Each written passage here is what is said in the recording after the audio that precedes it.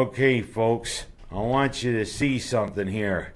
Anybody want to see my uncombed hair? Yeah, as I will tell you why it's uncombed this morning. The thought of Tom Brady carrying the Lombardi trophy again. Ah! That's what happens when you put your finger in a light socket, as that's what I want to do, rather than see him carrying around that and say, hey, I'm going to Disney World. But guess what? It happened. Of course, you gotta I can't say the word. But let's just say you gotta have congratulations to the defensive coordinator for the Buccaneers. Nice game plan that they had against Kansas City. As let's just say they had Mahomes running for his life. But I digress. The thought of him carrying the Lombardi trophy again, the thought of his butt ugly face there, and of course the traitor Rob Gronkowski saying, hey, I'm going to Disney World. Yeah, Buffalo, New York native playing with the enemy. Oh boy, there's a lot of me and a lot of fans are probably wondering, when the hell is this nuthead gonna retire? He just says, hey, I want to play till I'm 45. Hey, I'm thinking of playing past 45. Yeah, you want to emulate George Blanda or Phil Niekro. At least those guys had some class. But I digress. How much longer are we going to put up with this nonsense? How much longer are we going to watch him year after year do this? You'd think by now he would have said, hey, I'm satisfied. No, he wants to keep playing. At least Phillip Rivers and Drew Brees have had the common sense to call it a career. Of course, Ben Roethlisberger is still going to play, but hey, at least he's the kind of guy you can root for. And others are getting up there too. But look. Brady, enough's enough. This Bills fan has had enough of you. And I'm just wondering, even though Gisele Bundchen loves you, I'm wondering, is everybody in the world as butt ugly as you? Enough's enough. At least Patrick Mahomes plays with some class. He looked like a frightened deer the way the Buccaneers got after him. And of course, Kansas City's defense, when you give Brady all the time in the world, some plays he's back there making hot pockets, reading the New York Times, doing everything, even calling his kids. He's back in the pocket. Hello? Yeah? Oh, I can't come right now, my dear. I gotta pass this ball. Click. And then he throws it in, Gronkowski. 2 touchdowns. But whatever. Again, it's like my hairdo this morning. How much longer are we going to put up with this? Ah! That's what I have to say. Till next time. Well, of course, Tampa Bay and Buffalo will play this year down in Tampa Bay. And you know what? Buffalo, I think, may be getting ready. But that's all I want to say about this. Now I'm going to go from talking about the Buccaneers to another thing that makes me go, the way Syracuse is. Their game against Louisville last week was postponed due to COVID. And then they take the court against Clemson.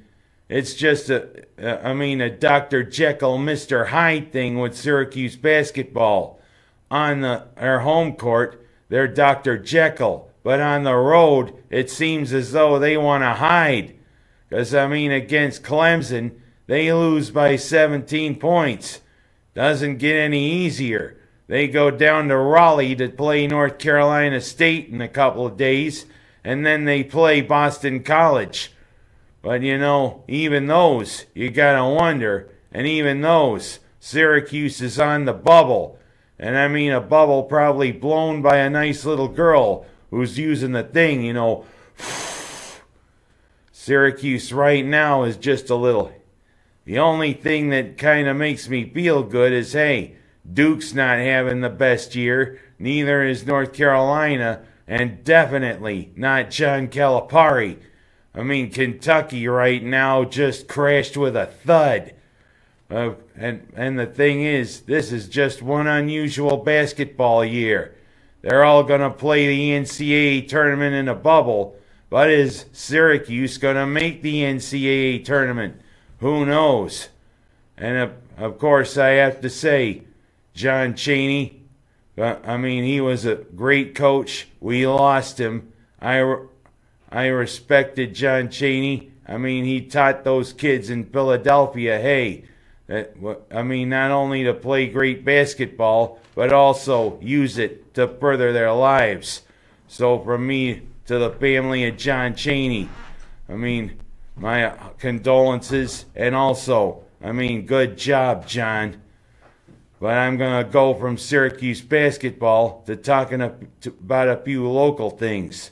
Number one, a major merger. Yes, Price Chopper and Tops have combined their forces to one company.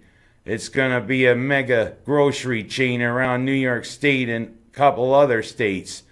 Thing is, Tops is headquartered in Buffalo. Price Chopper is headquartered in Schenectady.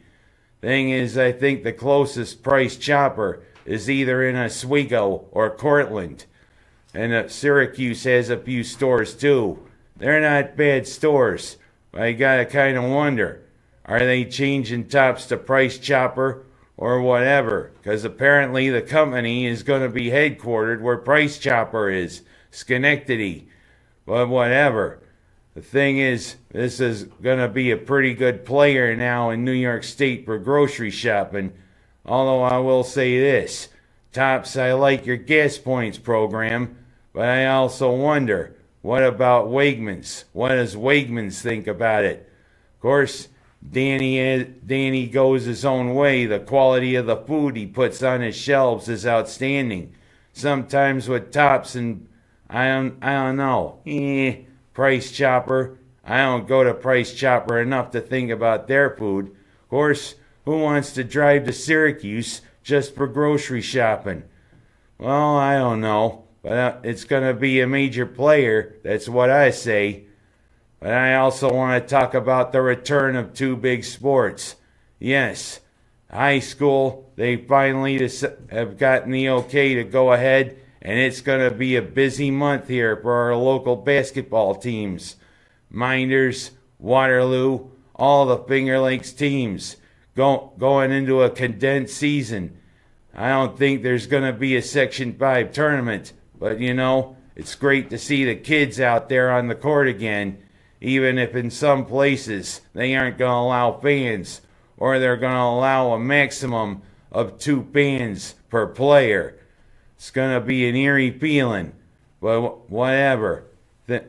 I mean, Minders, Waterloo, let's go, guys. You know my heart's behind you. And last but not least, I want to just say something about NASCAR. Yeah, it's going to be a very interesting season for NASCAR. They made a few changes. They're putting more road courses in, and they're putting a unique thing with Bristol. Bristol, the High Banks, is going to become a dirt track for one of the races. You know, they're hearkening back to NASCAR's good old days, where NASCAR came from, because a lot of the races in NASCAR's early years were on dirt tracks, like Langhorne and Salem, Indiana, and others. But I mean, I kind of wonder, that's a lot of dirt they're going to bring in onto those high banks, plus the road courses, the Circuit of the Americas, where Formula One races in the United States, Road America, one of the most beautiful road courses around, with the exception of Watkins Glen. Plus also going back to a place NASCAR hasn't run in about 40 years, Nashville. Of course, when they last ran in Nashville, it was on the half-mile track there at the fairgrounds, and one of the last races was in honor of a great country music singer who was also a great NASCAR fan who also raced. Good old Marty Robbins.